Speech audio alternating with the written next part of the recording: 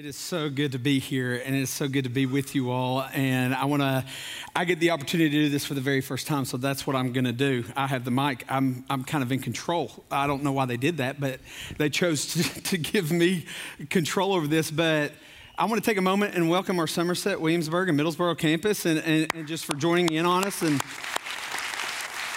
it's really awesome that you can be connected like this in this day and age, and you can minister and reach far and wide all across the board. But before I jump in, like Jack said, my name is Will Zick, and I want to introduce you to my family, and they're going to be right here on the screen for you. I never thought I would be in a place like this. I never thought I would be here. I was born in Knoxville. I was raised in Corbin because my dad was in the coal business, and I've lived as far east as Paintsville, as far west as Wycliffe, as far north as Louisville, and just about every city in between that. I have, my parents were fruitful and multiplied. That's what they did. And I have three brothers and a sister, and we're spread out all over the map as well. But it's awesome because I get to minister alongside two of my brothers.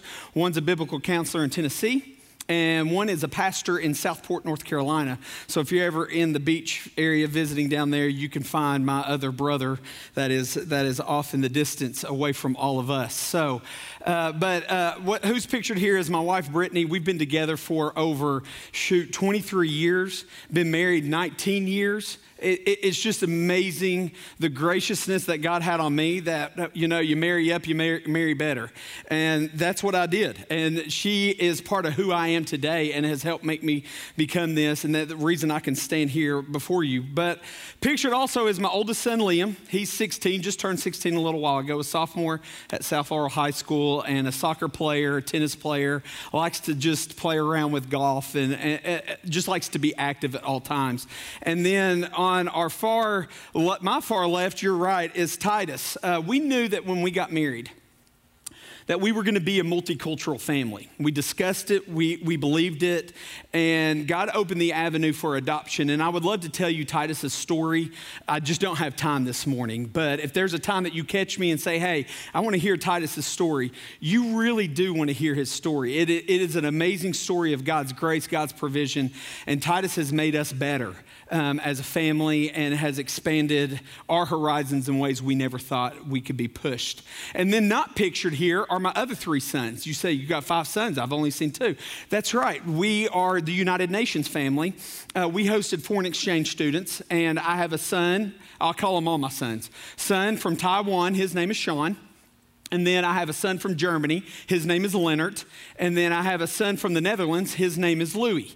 And they've come. One's in the States right now, and we've had them come back and visit. We just sent our last one off this past summer, and it's been a blessing just to broaden the horizons of the culture in the world in which we live. And now we're connected all over Europe and Asia because of those 3 gentlemen that are becoming fine young men and growing in that. But we've been in this series called The Drift. And the idea of this series is that it may be not always the case, but for the majority of the time is that we rarely drift in a good direction.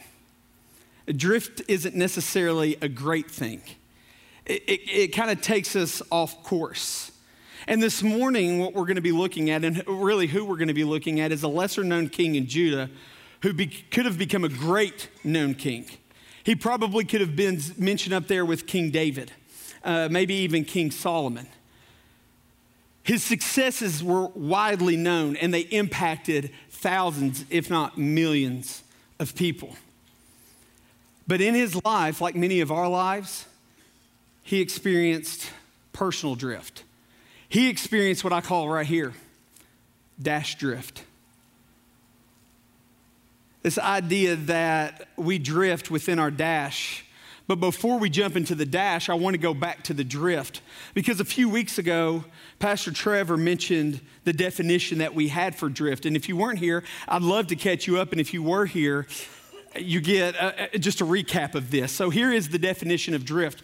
The drift, it's the result of a gravitational pull that causes an unintentional move. That means the move wasn't planned. It wasn't intended. It wasn't intentional. You didn't wake up one day and say, you know what? I'm just tired of the life that I'm living. I'm just going to drift off. I'm going to float. I'm going to coast. I'm just going to take my car off an embankment and just keep going. That's not how it happens because it's unintentional. And when it's unintentional, it causes you and I to move away from values. It causes us to move away from perspective and our beliefs. Really what happens is that you and I, we drift from progress and purpose. The purpose that we wanted for our lives. The purpose that we thought we wanted to achieve with our lives. And then it has a result, it has consequences. It's unintended changes, and they're not positive. They negatively impact the quality and direction of one's life. We say, well, how in the world does this happen? Well, it happens like this. When the most important things, what used to be most important, become less important. And then those less important things, we move to the top and they become most important. Things we used to pay careful attention to, you and I no longer pay careful attention to it. That's why the writer of Hebrews says this right here. We must pay more. That's an emphatic word right there. It means very excessive, very more careful attention. Why? So that we don't drift away. Well, what do we need to pay attention to? What we've heard. What you and I have been taught. We drift from those things. We forget those things that what we were taught before, we forget them in the present. Now, you and I, we all have something in common. It may not be the exact same, but it's pretty close to within a range here. And it's this right here. We all have a beginning date, and we're all going to have a concluding date. Okay, last I checked, my concluding date hasn't arrived yet because I'm here. And you're here, and your concluding date isn't here. Now, I'm going to save you the quick math on this. If you say, okay, 1980, that's my birth year. You say, how old are you? I'm 42, okay, 42 years old. And I know you're thinking, my gosh, he only looks like he's about 28. I know. Jeans, creams, lotions, I don't know what it is that's going on. But I just, we'll call it a gift, okay? I don't know. 1980 is when I was born, and at some point in time in my life, at that question mark, I'm gonna have a concluding date. And you're gonna have a concluding date. And that concluding date is when your time and my time on earth is finished. We have a beginning, and we'll have an end. But that's not where I wanna focus. What I wanna focus on is this right here. This little thing right here in the middle. This is why it's called dash drift. The dash, this dash right here in the middle of our lives, it represents everything we've ever been, everything we are now, and everything we will be until there's a date at the end. And this dash right here, we want it to have purpose. We want it to mean something. We want it to have influence, and we want it to have significance. This dash for everybody in this world is the determining factor to how you are remembered, I am remembered, everybody is remembered. And each day that we're given, including today and the future days to come, Lord willing, is an added story to our lives that you and I are living. And yet, in the middle of this dash, life happens. Circumstances happen. Situations happen. We make choices. And this happening of life and the choices we make, you know what they do? They push us off course. And they misdirect our steps, guiding us off away from the progress and purpose that we all want that dash to represent. And drift happens in all sorts of areas in this dash. Whether it's in our marriage, whether it's in our friendships, whether it's in relationships, whether it's work. And all series long, we looked at we can even drift from our faith. And in every single area of our life, there are entry points for drift. And that's what I want to go towards this morning is one particular entry point that we often we overlook, but the probability is extremely high for all of us to drift when this happens in our life. In fact, there's a real possibility that it's already happened for some. It's an area that gets overlooked. You know why? It brings you and I to a place where we think we have arrived. It's where we think we're invincible, we're untouchable, we're unstoppable, and we get to this moment and we think there's no way possible it's gonna happen to me. Why? Because I have it all under control in the palm of my hands. The momentum is so great, not a thing can stop us. Everybody desires it, most everybody. I've only met one person who told me they didn't want this. Everybody desires it, wants to achieve it, they seek it. Yet what we have to understand in life is the very thing that makes us can be the very thing that breaks us. What am I talking about this morning? Success. Success.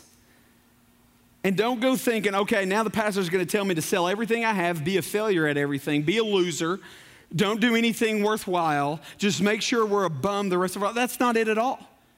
That's not what this is about at all, because success in and of itself is not a bad thing. It's actually a good thing. Every single one of us have benefited from success in one way or another. But over time, success, as it becomes more and more and more, has the propensity to become lax. We become lax in what we used to do. I've discovered this in ministry over the years. I've been an adult pastor, an outreach pastor, a youth pastor. I've been an interim pastor. I've been a lead pastor, and I've been a church planter. And especially in church planting, this happens. Because when you first start off in church planting and you start doing things, you're really honed in. You're really focused on like the minute details to make sure all your I's are dotted and your T's are crossed. You want to make sure everything is perfect. Everything's going to come off without a hitch. It's all in line exactly how we want it to go.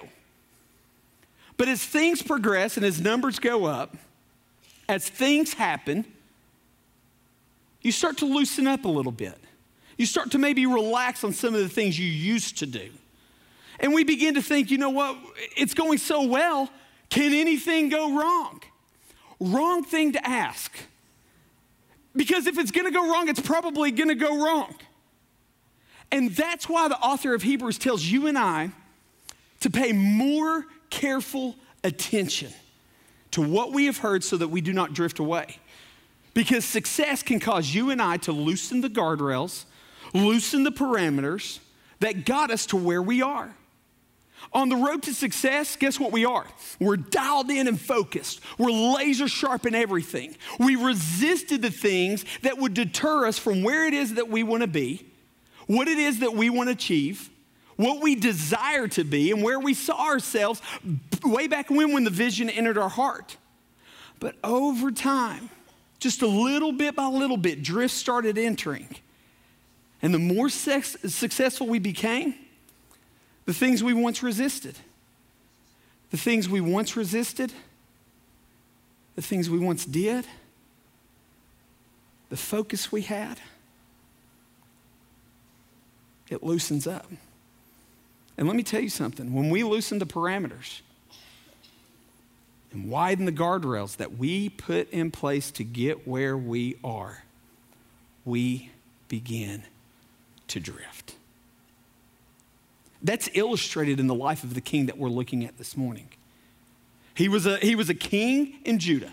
Now, before really Judah itself existed, there was one kingdom. That was the nation of Israel. One nation, one body to represent the one true God, to be set apart from everybody else. But after Solomon and his fall, God said the kingdom would be divided into two. You would have the northern kingdom and you would have the southern kingdom. And if you were to read 1 Kings through 2 Chronicles, these books that we have in the Bible, you would discover all of these kings. And some of them are in great detail. Some of them don't give us a whole lot of detail. But they had kings in the northern kingdom, 10 tribes, kings in the southern kingdom, 2 tribes. The kings in the northern kingdom, absolutely horrible. You never wanted to be under them. You honestly never wanted to be them. They were tyrants, they were horrible, and they eventually thrusted Israel into being overtaken and destroyed in 722 BC by none other than the Assyrians.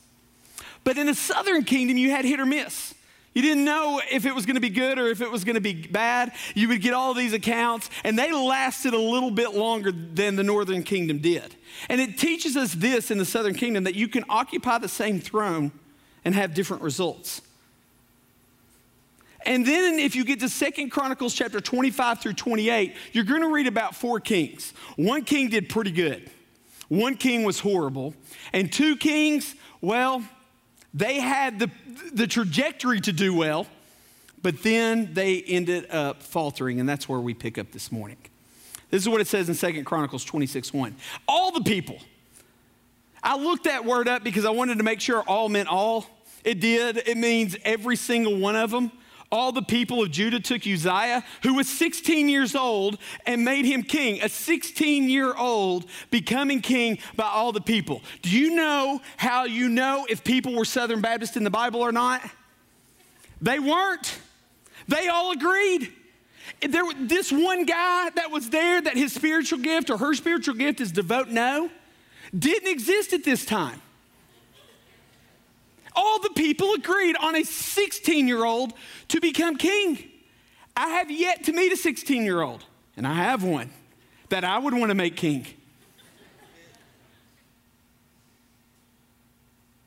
They all agreed, and they made him king in place of his father Amaziah. Now here we get his name Uzziah. If you were to go to 2 Kings chapter 15, you would find out that his name, his given name, is what they say, was Azariah. Azariah means Jehovah has helped. It's important. Uzziah here means Jehovah is strength. So Jehovah is giving him strength and helping him. And so would be the beginning of a successful reign, because Chronicles gives us a great account of King Uzziah. And here's what it goes on to say about his achievements. He was the one who rebuilt Elath. Elath is a seaport town on the northern part of the Red Sea. He restored it to Judah after Amaziah rested with his fathers. And then it goes on to say he went to war against the Philistines.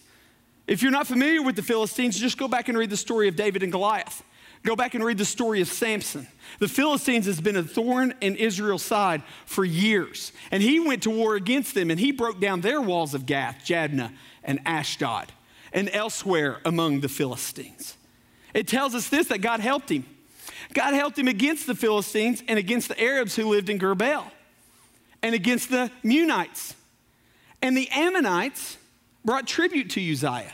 When you bring tribute to a king, it means that you are coming under his control. You are acknowledging him as sovereign king at that time, and that's what the Ammonites were doing. They were putting themselves under the rule of Uzziah. And here's what it tells us on his account. His fame spread. He was becoming popular, a sensation, as far as the border of Egypt, because he had become very powerful. This international sensation, this icon, he was being feared by other nations and the enemies of Israel. He was being praised by his own people and raised up. And it wasn't just international affairs that Uzziah gave attention to. He also gave attention to domestic affairs, including military and security, because it tells us this. Uzziah built towers in Jerusalem, and he built them at the corner gate and at the valley gate and at the angle of the wall. City walls were critical then. City walls protected the city from being invaded. And these gates, they were points of penetration. And what did he do? He put towers there. And then he fortified them to protect the nation. He also built towers, and he dug many cisterns.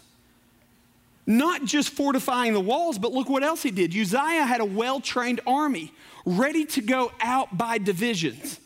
The total number of family leaders over the fighting men was 2,600, and then he had another 307,000 plus men well-trained for war. He not only trained them, He equipped them. Shields, spears, arrows, armor, whatever it needed at that time that they needed to be a successful, massive, powerful army, he gave them.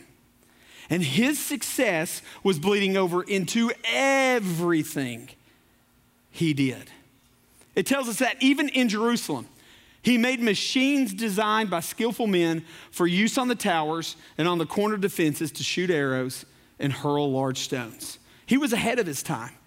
He had a vision and he created a strategy and an army. He was a mastermind at leadership, war, and security. He had what you would call the Midas touch, that everything he touched turned to gold. So we have to ask the question, well, what caused him to be so successful? Well, it wasn't Uzziah himself that made him successful. It was who had Uzziah's heart that made him so successful. And here's what it tells us. He did right. Where? In the eyes of the Lord. Colossians tells us to keep our eyes on the things above, not on the things below. That's what Uzziah was doing. Uzziah, when the psalmist said, I lift my eyes to the mountains, where does my help come from? My help comes from the Maker, the Lord of heaven and earth. That was Uzziah. Where were his eyes? His eyes were on the Lord. Just as his father Amaziah had done, he sought God. Jeremiah said that if you seek God, you will find him if you seek him with all your heart. And that's what he did. And he did it during the days of Zechariah, who instructed him in the fear of God. So not only was he doing right, not only was he seeking God, but he put himself under the leadership, authority, and accountability of none other than Zechariah. And then it tells us this, as long as he sought the Lord, God gave him success. His success was attached to as long as he sought God. We learned just a couple of weeks ago that blind spots are really dangerous. You're driving down the road and people can get in your blind spots. And I have a car that doesn't tell you that anybody's on your right or your left. And you have to really check to make sure that nobody's there, because blind spots can cause an accident. Blind spots can cause harm. Blind spots are extremely dangerous. And success has dangerous blind spots that can catch every single one of us off guard. See, we think drift can't happen, and the moment you and I think drift can't happen, it's already begun. It's already started. Power comes with success, and where there's power, pride lurks in the corner, ready to pounce. Power has the ability to bring with it that you and I, we're invincible. We're unstoppable, we're untouchable, and we can't imagine anything other than success in our lives from happening. And the moment we start to go down that road, we take our eyes off the one who brought us to where we are, and we begin to put the eyes on self. We put it on me.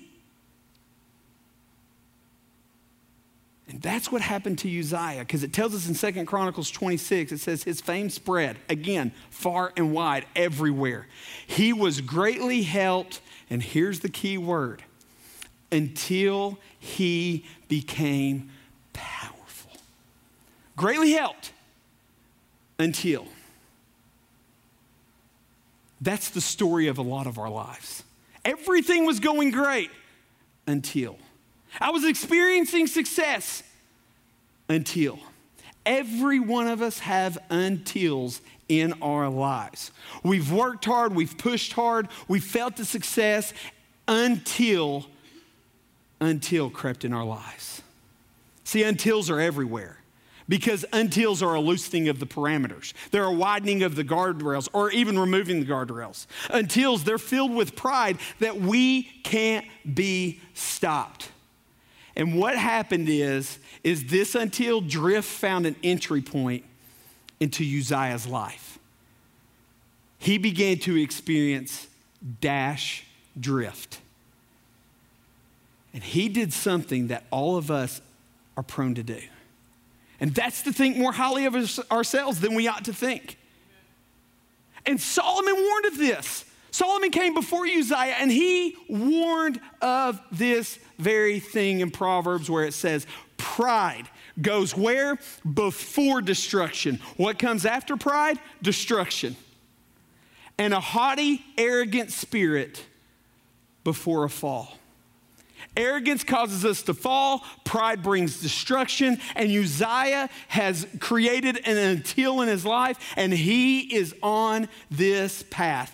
And it's coming, and he doesn't even see it coming.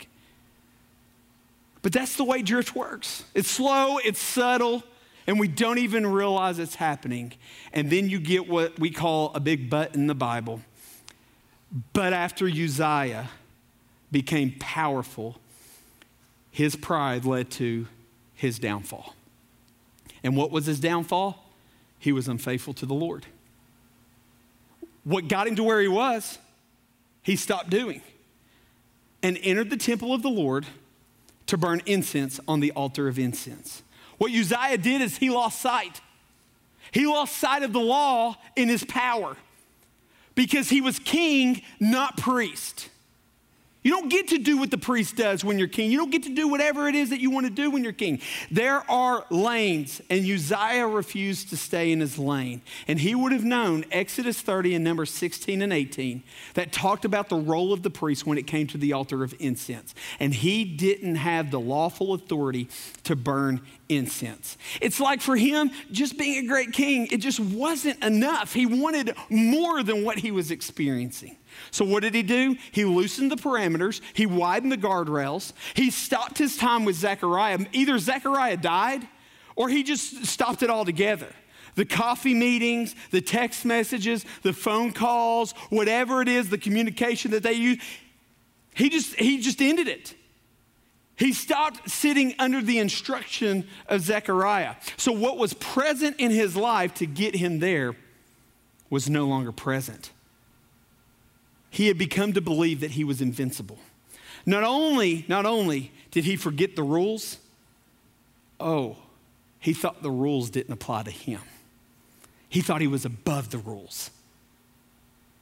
There was a French military and political leader by the name of Napoleon Bonaparte, and he rejected the notion that with privilege brings responsibility. Completely rejected it. Here's what he said: I am not an ordinary man, that the laws of morals and wisdom, they were never made for me. That's what he believed. He believed that he was above, that the rules didn't apply to him of the common man, that he was above and superior to the common man, that the morals and wisdom, those laws, they weren't meant for him. Now, I don't know anybody, I haven't really met anybody that would say that they're arrogant enough that they necessarily believe this or that they would say it out loud as Napoleon did. But there's no doubt that every single one of us have acted in a way that the laws of moral and wisdom didn't apply to us. That we felt superior, we felt above, that they weren't meant for us. They weren't made for me. That the rules were for everybody but us. And we fall and prey to a prideful attitude that Uzziah fell prey to. And he was blinded by his own success and power, making it more about him than what and who got him to where he was. And his blind spot became that he forgot about the gracious generosity of God. And like Uzziah, you and I, we have the same propensity. Just like we have a little Jacob in us, we have a little Sardis in us, guess what? We have a little Uzziah in us as well. That when things go well, when we're climbing or on top of the mountaintop, the grind isn't quite so challenging. You know what we do? We loosen the parameters. You know why? Because we have it all under control. We let go of what got us to the point up here on the mountaintop. I'm a former soccer player, a former coach. I'm a parent of a soccer player.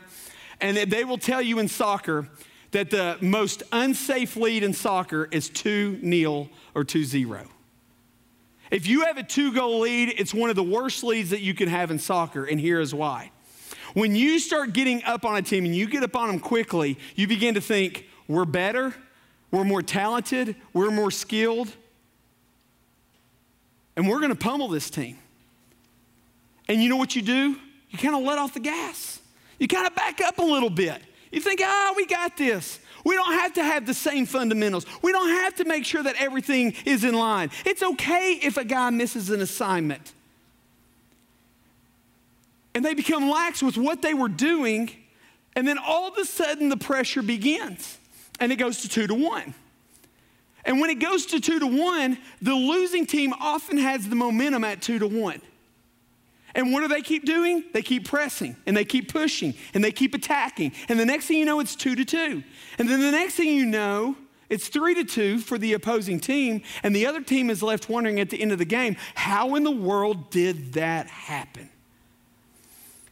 Well, that's where the coach is supposed to step in, and the coach is supposed to warn the team, listen, guys, you may have this under control. You may have everything going well, but it could change in a matter of moments. Don't stop what got you here. Keep the fundamentals, keep your shape, keep your form, keep your formation. Make sure you continue to attack and play as a team. Don't become individualistic or selfish. That's what the coach is there to do. Well, guess what? Uzziah had somebody warn him as well. In the midst of unfaithfulness, he's confronted. Look at this. Azariah the priest with 80 other courageous priests of the Lord, they followed him in. 81 men followed Uzziah in. And here's what it says. They confronted him and said, it's not right for you, Uzziah. You stop what you're doing. What are you thinking? This isn't for you, and you know this. Leave the sanctuary. You've been unfaithful, and you will not be honored by the Lord God. A king once honored by God is now unfaithful and not going to be honored by God. And if we're really honest with ourselves, we all find ourselves at the crossroad of life where we are about to make a significant moral choice that will mark our lives forever. We've either been at that crossroads, we're at that crossroads now, or we're about to get to that crossroads. And there can be success or failure at that crossroads and in those moments. And the success or failure in those moments depends on the willingness of those who know us.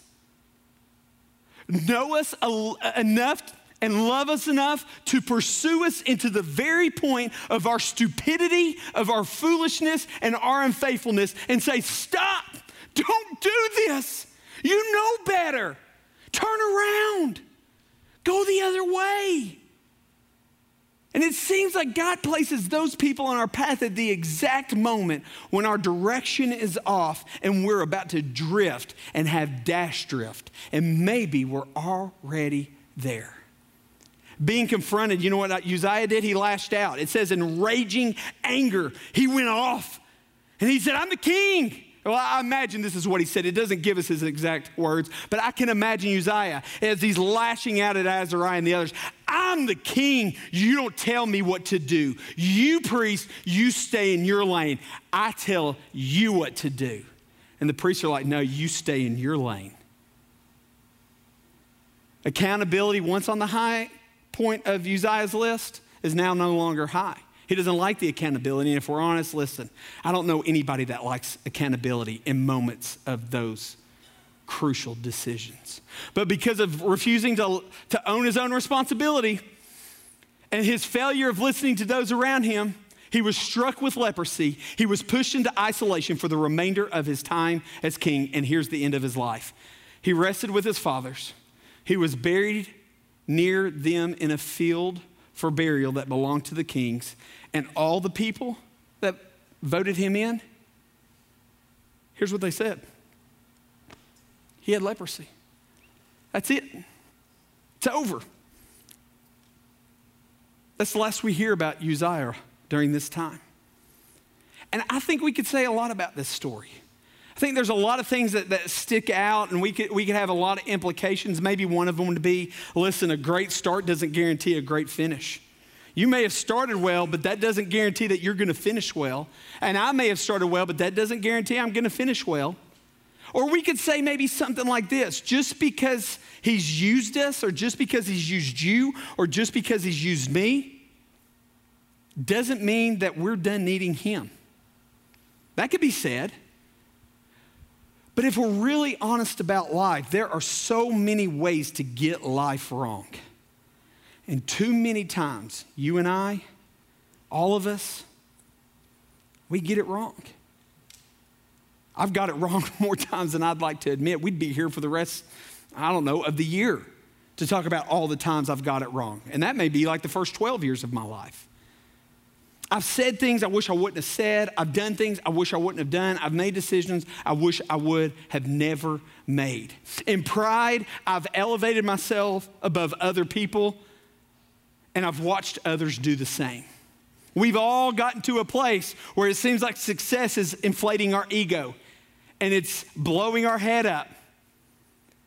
And then we've all been to the point, and maybe you are drifting toward that point, where we've fallen and we've experienced utter failure. Maybe just a failure. Maybe it's a monumental failure. And maybe that's where you are right now in this moment. You're facing circumstances with potential consequences because of some decision that you decided to make. And now you feel marked by it. It's like ingrained in you. It's never forgotten, and you can't seem to let it go. And if your dash ended today, if your life ended today, and somebody wrote words about you, you don't even know if they would be any better than Uzziah's. Because here's what you feel like. Your past failures are defining your present reality. That you can't get over your past failures. It's like they're hanging over your head. It's like you've resigned that this is your cross to bear. And if you're really honest with yourself that your past failures are defining your present reality, guess what? You don't think your future looks much brighter. You've tried to overcome it, but it keeps getting thrown back in your face. You're never going to be more than this. Your failure, it seems fatal to your life. But I want to ask you something. What if a different story could be written with your life? See, man at the time, they didn't think much of Uzziah. No mention of his success at his death, only he had leprosy. But here's the beautiful picture that even though he was nothing in the eyes of man, he was everything in the eyes of God.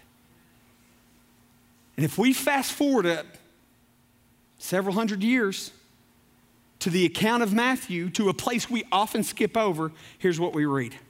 Solomon, the father of Rehoboam, and Rehoboam the father of Abijah, and Abijah the father of Asa.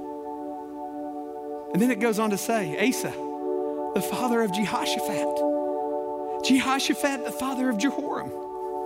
And look at this, Jehoram the father of Uzziah, and fast forward through the genealogy, and Jacob the father of Joseph, the husband of Mary, of whom was born Jesus, who is called Christ. Look at the connection. Jesus and Uzziah. Uzziah and Jesus. Uzziah being descendant of none other than Jesus Christ himself. He died a leper. But in God, his story wasn't over. You know why? God's love reaches deeper than we could ever imagine. It's why one of my most favorite verses in all of Scripture is not John 3:16, it's actually John 3:17. For God did not send his Son into the world to condemn the world, but that the world might be saved through him. And maybe this morning is a chance for you to reconsider where it is you actually are.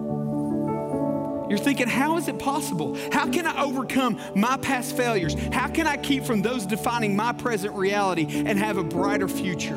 Because God knew deep down we could never get it right. He knew I would never get it right. He knew you would never get it right. That's why Romans 5 says, in our biggest mess, in our uttermost failure, at our very worst, he died for us. Jesus died so that you could have a different story. And like Uzziah, here's what I believe. Your story and my story isn't finished. And this is how I know. Because when failure intersects with the grace of God, it writes a story of hope. It writes a story of hope. What's hope? That my tomorrow is going to be better than my today. That in Christ, God doesn't see our past failure, he sees our future potential. There was nothing in the genealogy mentioned of Uzziah's successes, nor his failure, nor his leprosy. The only thing mentioned was that Uzziah was a descendant of Jesus Christ. And you don't have to be defined by your past failure anymore. Yours can be a story of hope. Yours can be a story of grace. And it can start today because Peter tells us how right here. Repent. What does repent mean? It means to turn to God. Turn from where you are and turn to God. So that what? Your sins may be wiped out. Your failures may be erased. That they no longer have to define you. What can define you is that now times of refreshing can come from the Lord. You can experience a season of refreshing. And maybe you've drifted. Maybe you're in the middle of a drift and you just realized it. Guess what you can do? Repent and turn back to God and let Him start writing a different story with your life. Your life doesn't have to end in dash drift because your dash can be a story of hope and be a story of grace. The question is, have you let grace intersect your failures and let God write the story He wants to write in your life? Let's pray. Father God, wow. Your grace, your mercy, your love, how it reaches to the depths of our soul, like when we were in the deepest, darkest pit and mire. God, you pull us out and you set our feet on a rock and you put a new song in our mouth, and it's a song of praise to you. God, our drift doesn't have to be fatal and our failures don't have to be fatal because, God, you write a different story. And so, God, I pray this morning that we would turn the pen of our story over to you and let you write the story that you want to write, because it's what's best. It's what's abundant. And when you write the story, God, you give life. So, God, I pray that today would be the day that new stories are written, that drift comes to a halt, and that, God, we repent and we turn back to you and let you be our living hope. In Christ's name I pray.